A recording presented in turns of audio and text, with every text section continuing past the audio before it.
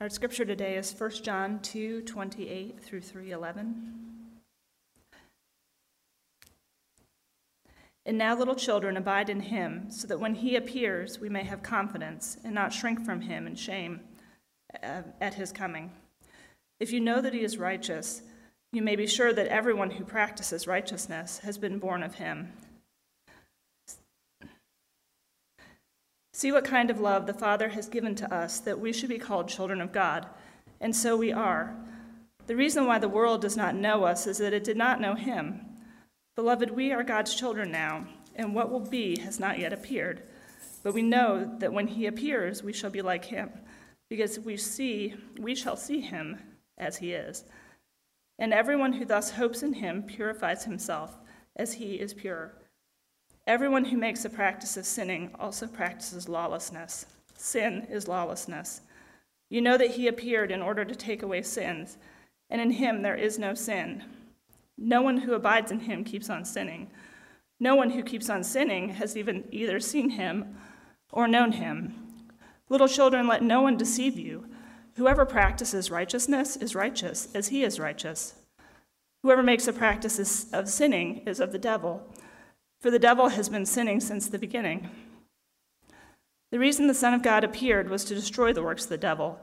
No one born of God makes a practice of sinning, for God's seed abides in him, and he cannot keep on sinning, because he has been born of God. By this it is evident who are the children of God, and who are the children of the devil. Whoever does not practice righteousness is not of God, nor is the one who does not love his brother. For this is the message that you have heard from the beginning, that we should love one another. And this is the word of the Lord. You may be seated.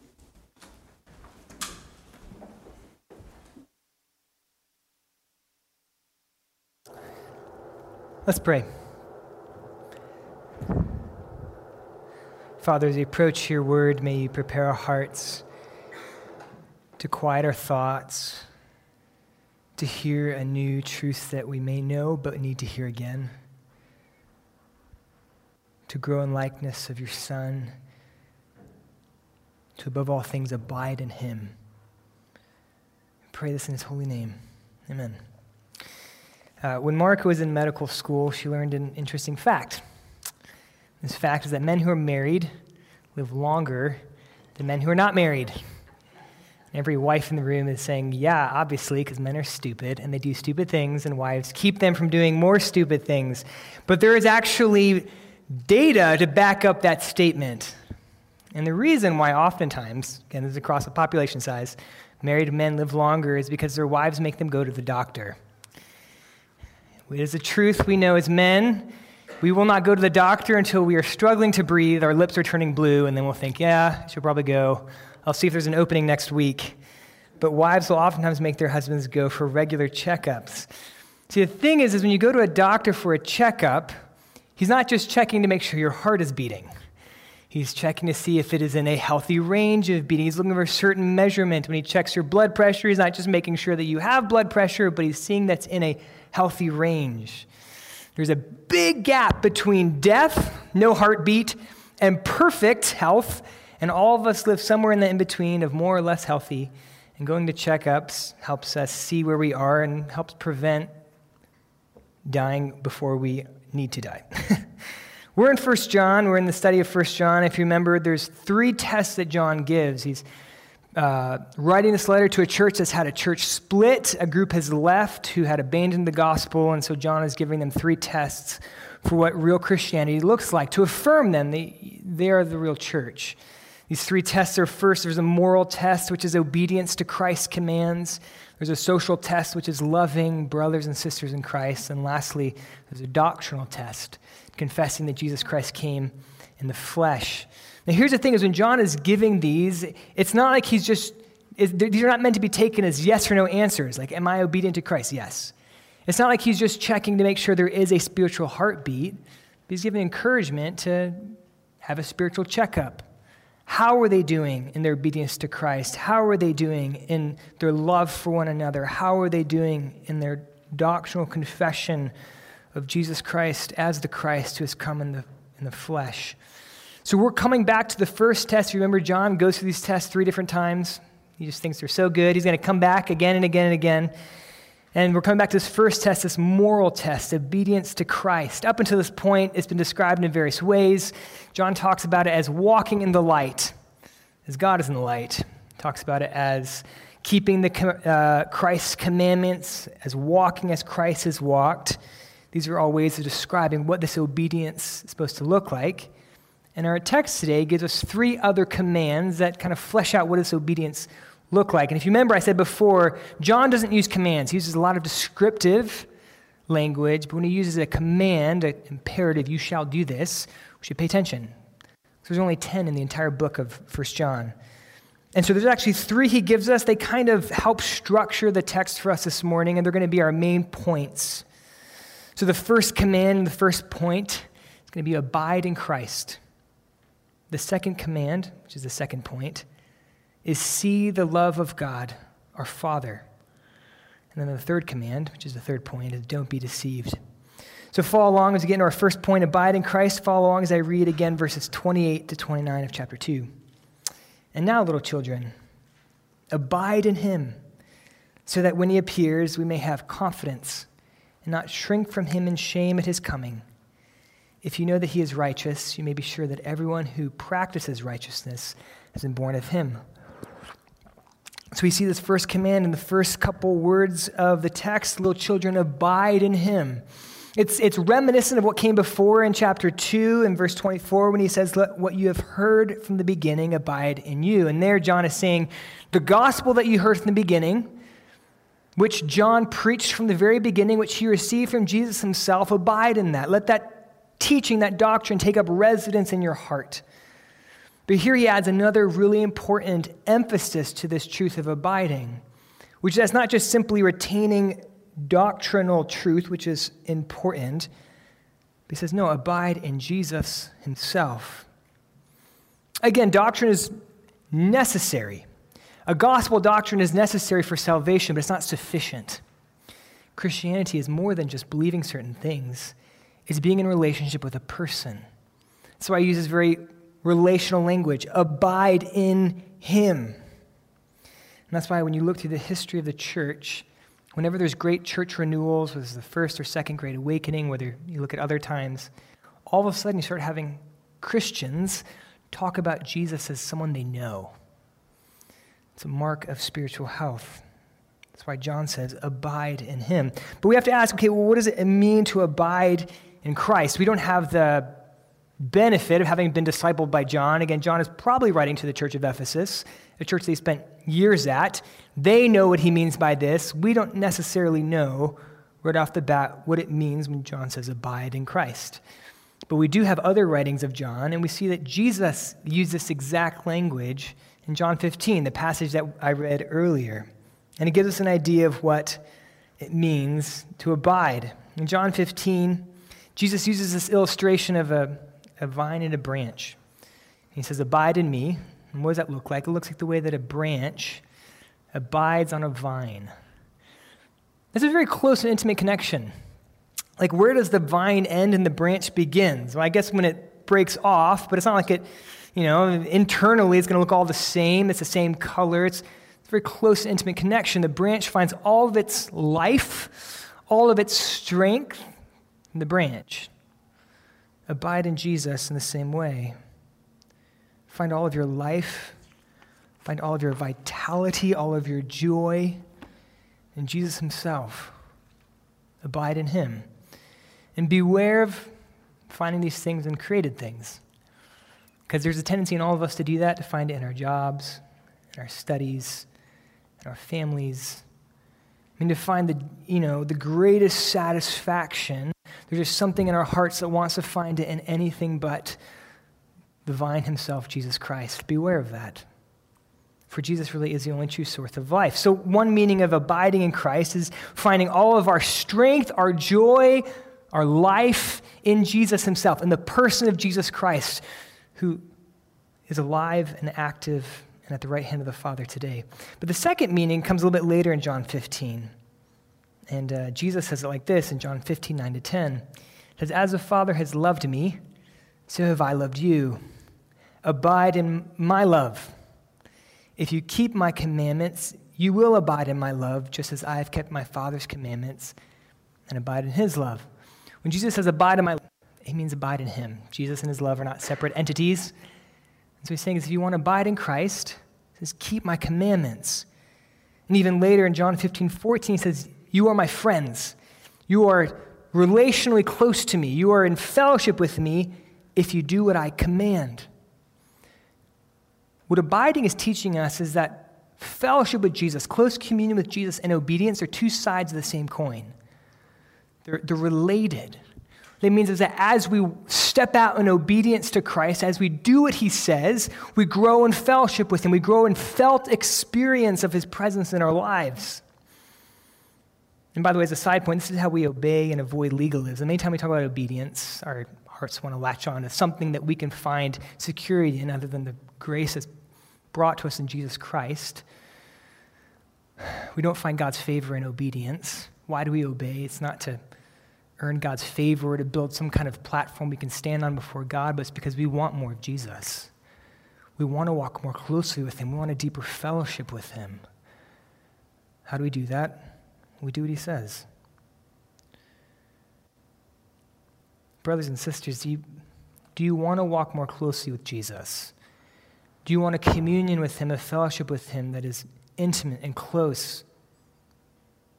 Well, Philippians 2:3. Do nothing from selfish ambition or vain conceit, but in humility count others more significant than yourselves.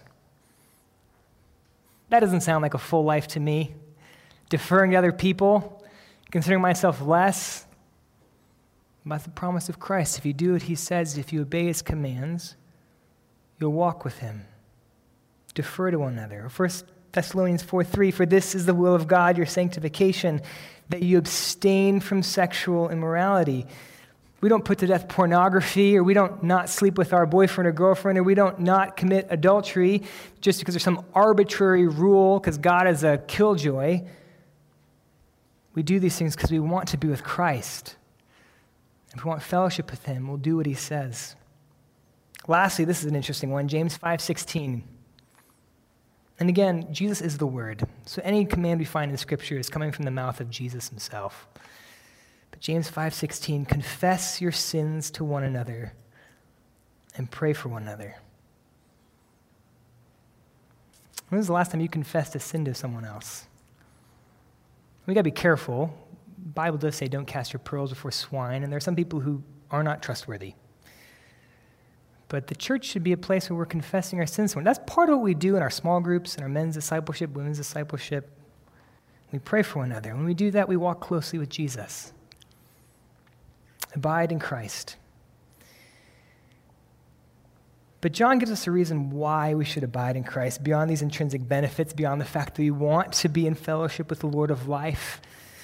And the reason we abide in Christ is because he's coming back. Again, look at verse 28. Little children, abide in him so that when he appears, we may have confidence and not shrink from him in shame at his coming. It says at his coming. Literally, it's at his presence. Kind of an awkward phrase, so they changed it at his coming. But it's like, the idea is we're one day going to stand in the presence of Jesus. Because of that, abide in him. Now, there's two truths we have to hold in tension as we look at this statement so that we may have confidence and not shrink from him in shame at his coming. There's two truths we have to hold in tension, and if we lose one side or the other, we're going to be distorted. But the first truth you have to hold in tension is that when Christ comes back, we might shrink from him in shame. Interestingly, John is not writing to a mixed congregation. These are those who have remained, and John is very convinced they're Christians. Now, God knows the heart. None of us know exactly who is a Christian, who is not when we're looking at a church, but he's writing to Christians, he's assuming they're Christians, and yet he still says, abide in him so that when he appears, you may not shrink from him in shame.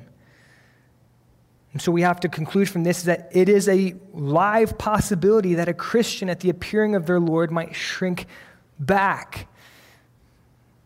What John is saying is that one day we will stand before the one who loved us completely, who redeemed us fully, who bought us totally, who has since shepherded us faithfully, who has forgiven us readily, and who has walked with us to the end. And the question is, will we be ashamed for how we have lived in response? I read a biography of Martin Lloyd-Jones, a great British pastor, a number of years ago.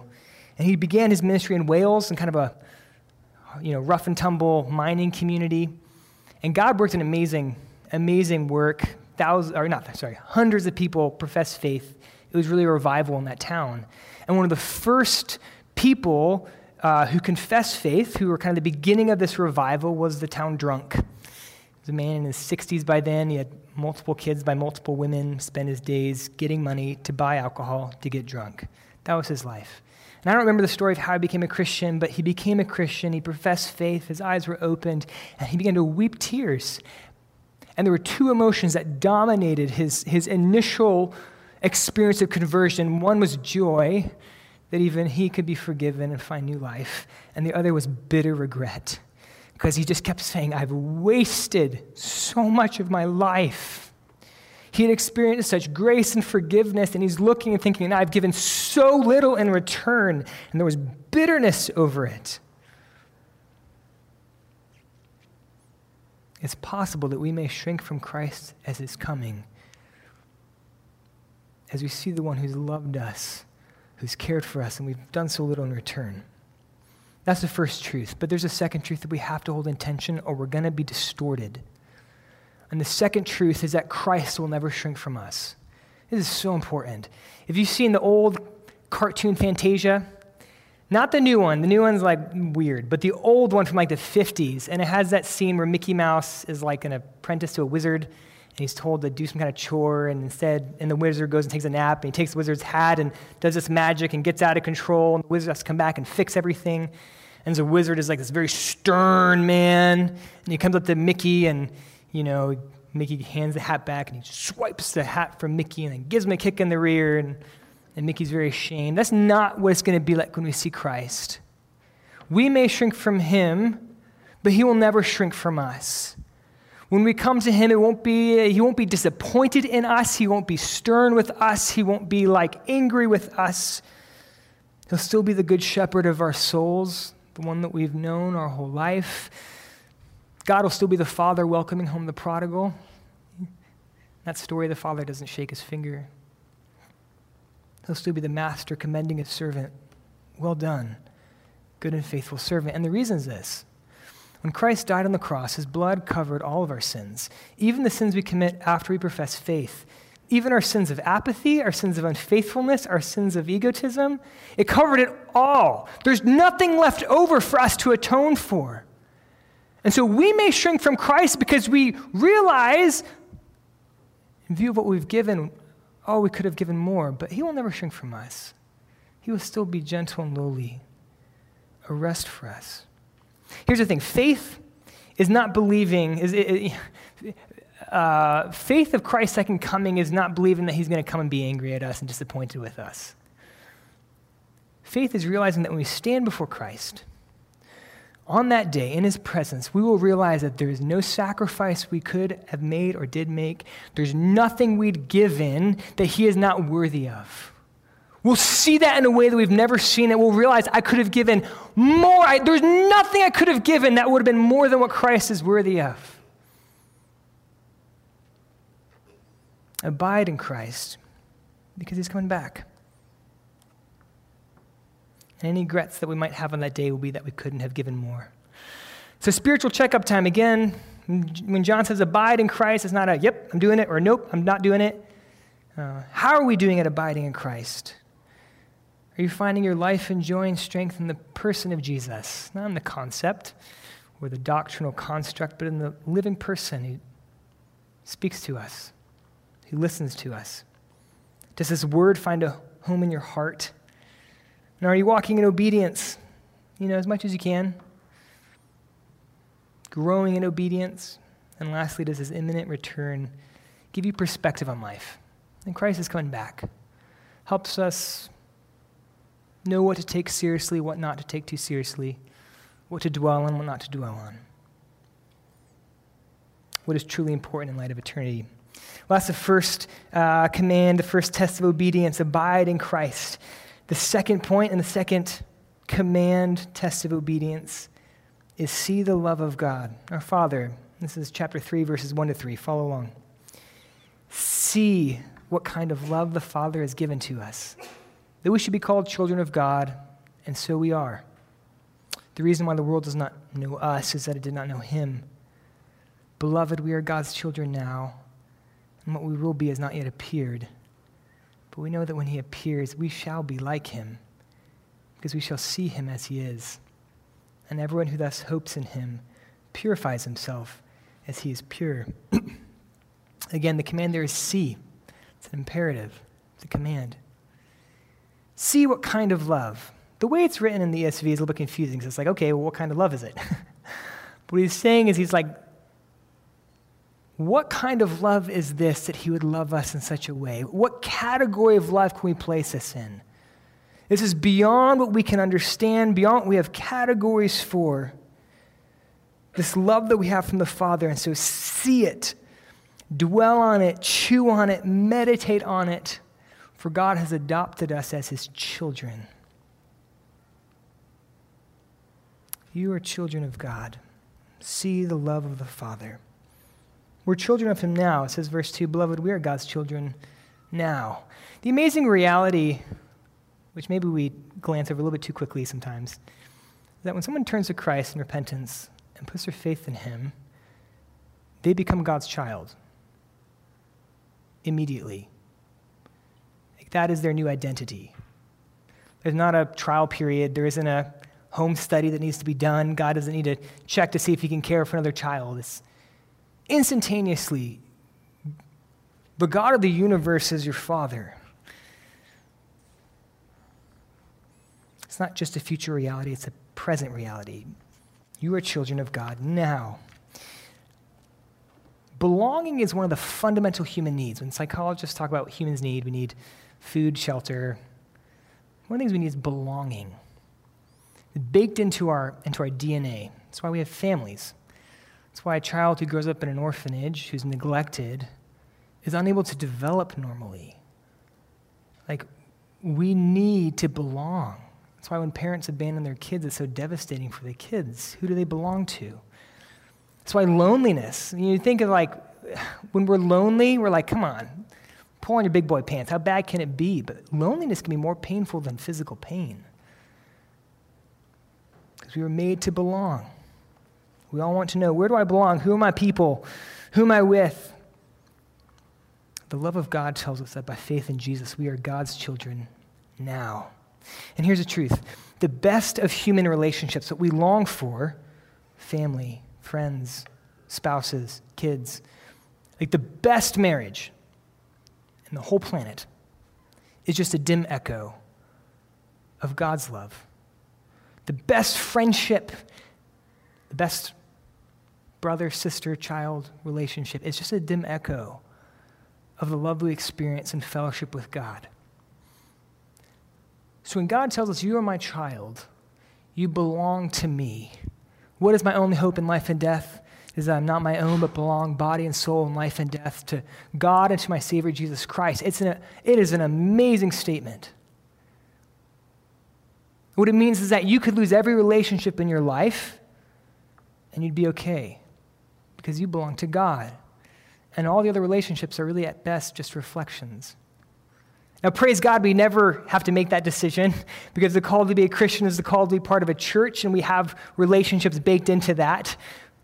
But there will be times when maybe we need to go where our family is not, or we need to give up relationships for the sake of following Christ, and the encouragement for us is, yeah, but I'm God's child.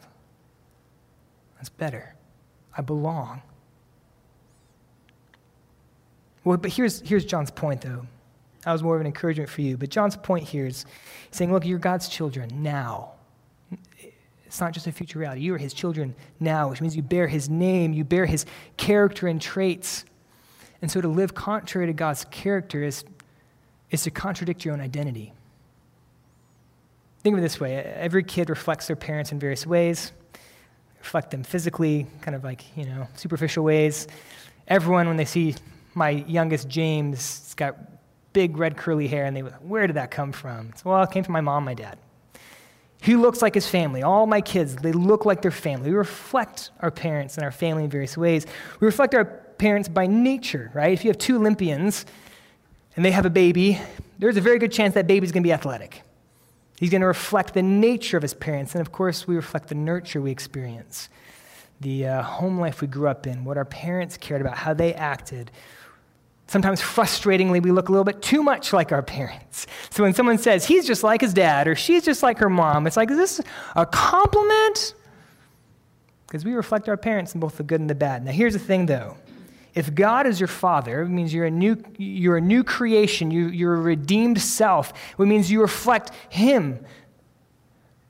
But because God is good and light and no darkness in him, whatever things we inherit from him, whatever traits we inherit from, whatever ways we reflect him, it is only good. We don't even inherit neutral things from God. When he's made you new, he's made you his child, you reflect your father. So that means that your deepest identity is the ways that you reflect your father. Now, obviously, we live on this side of the new heavens, the new earth, and so we still sin. And this is what he says in verse 2. He says, beloved, we are God's children now, and what we will be has not yet appeared. But that is who we really are.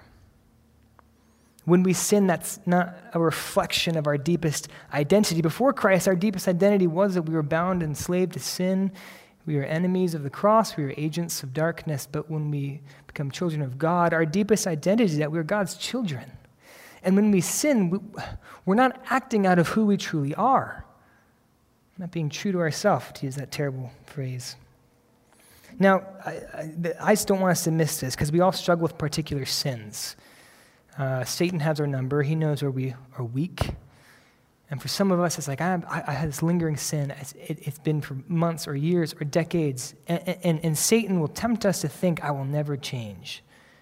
This is just who I am. And we need someone to sit us down, look us in the eye, and say, brother, sister, this is not you. This is not worthy of who you are. This is not reflective of who you really are. You're God's child. You reflect God himself. And our hope, we're God's children now, and yet again we still struggle with sin. As John has told us, it is the last hour. Christ's return is imminent. And the devil is desperate, and he's throwing everything he can against us. We struggle against the flesh. Paul describes it so poignantly. He says we groan.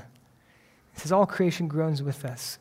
Because we have God's Spirit within us, we've been made new, and yet we also struggle, and we're just like, I want to be who Christ has made me to be, and we groan for the day when we'll actually be that person. And our hope is that one day we will. Again, beloved, we are God's children now. What we will be has not yet appeared, but we know. We don't hope, we don't think, we know that when he appears, when Christ appears, we shall be like him. Because we shall see him as he is. Our hope and our groaning is that Christ is coming back, and when he does, we will be like him. And our conflict with pride and with envy and with lust and with bitterness and with anxiety and loneliness, it'll end. We'll win. And best of yet, we'll see Jesus face to face without this veil that we experience in this life. The battle that we fight against sin, the battle we fight for obedience is one that will be won. And that's why John says in verse 3, and everyone who thus hopes in him purifies himself as he is pure. As he is pure. See the love of God. He's made you his children. So spiritual checkup time. How are you doing at seeing the love of our Father, dwelling on it, and eating it for breakfast, lunch, and dinner, building your life on it? Are you preaching the gospel to yourself? Martin Lloyd-Jones used to say, again, because, we're so easily deceived, there's times when we got to take ourselves in hand and preach the gospel. Mike, you are a child of God. What's most true about you is not this X, Y, Z. What's true about you is that you're beloved and you look like the Father. And one day Christ is coming back and your struggle with sin and with whatever else will be put to. Sometimes we just got to preach that to ourselves. That's the second point. See the love of God, our Father. Third command to obey is don't be deceived. Verses 4 to 10. There's a lot in here that we're not going to be able to touch on just for the sake of time, but we're going to hit what is most central. Verse 4 to 10, follow along. Everyone who makes a practice of sinning also practices lawlessness. Sin is lawlessness. And you know that he appeared in order to take away sins, and in him there is no sin. No one who abides in him keeps on sinning. No one who keeps on sinning has either seen him or known him. Little children, let no one deceive you. Whoever practices righteousness is righteous as he is righteous. Whoever makes a practice of sinning is of the devil, for the devil has been sinning from the beginning. And the reason the Son of God appeared was to destroy the works of the devil.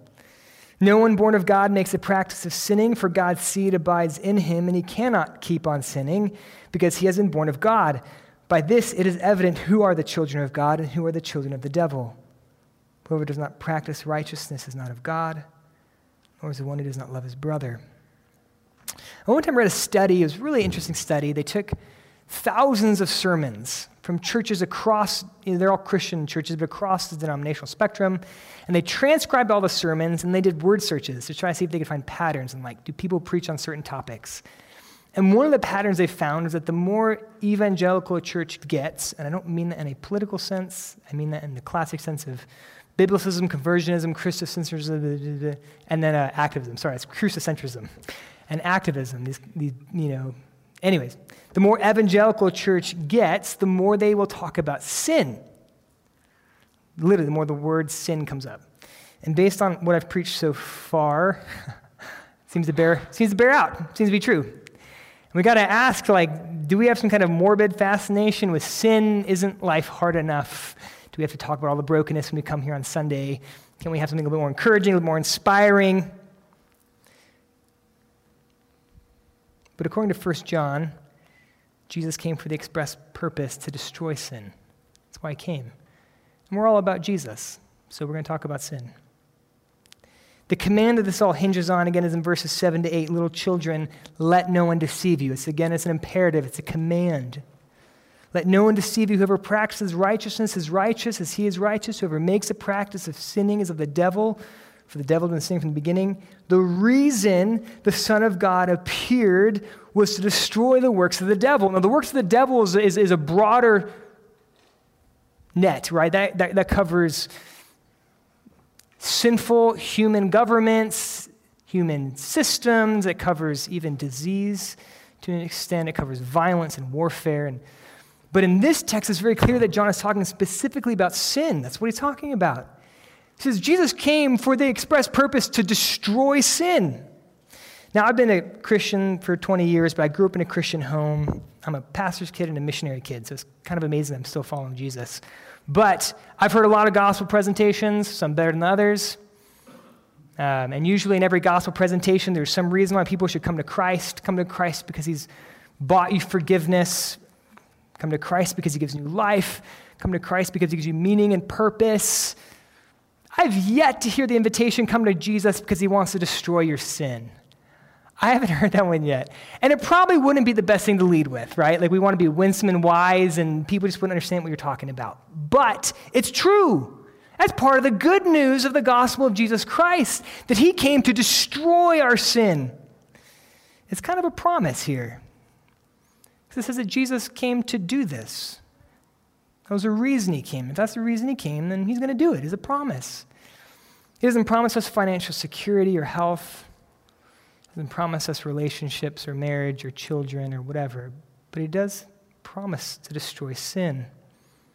And that is really good news for poor sinners like us. Because Jesus, not to be trite, but Jesus is really good at what he does.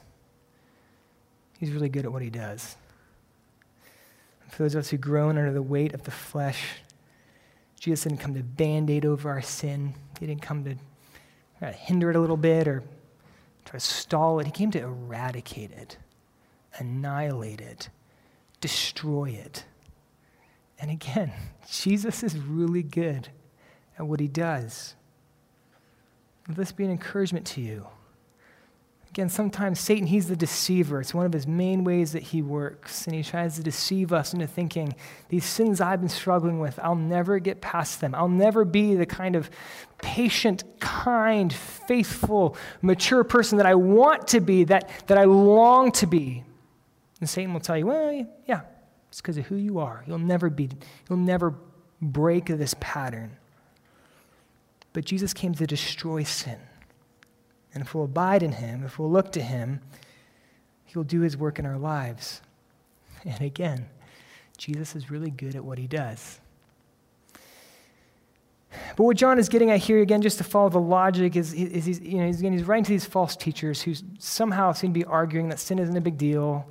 They're like, we've reached a higher stage of spiritual awareness, and these sin things aren't that big of a deal. And so John says, no.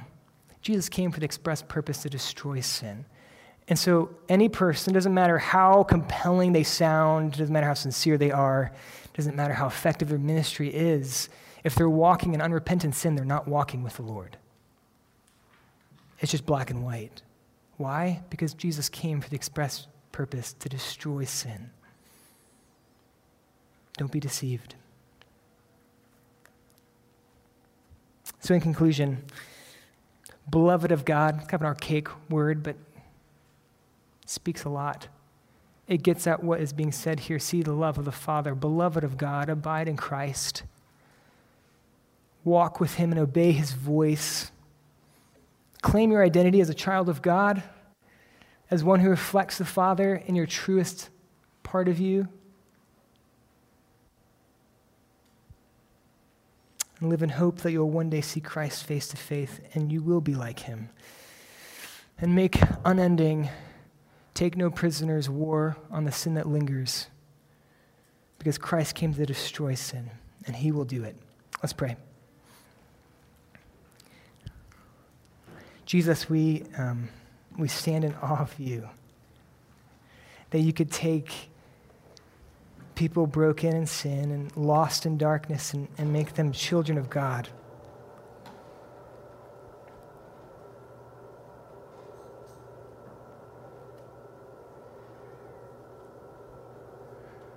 Please help us to abide in your Son. Help us to walk with him. Help us to obey him. Give us faith to see things according to eternity, that we will one day stand in his presence and we will see that he was worthy of anything we could have ever given, of anything that we have given. Help us to see that and to know it by faith. We pray this in the name of our Lord Jesus Christ. Amen.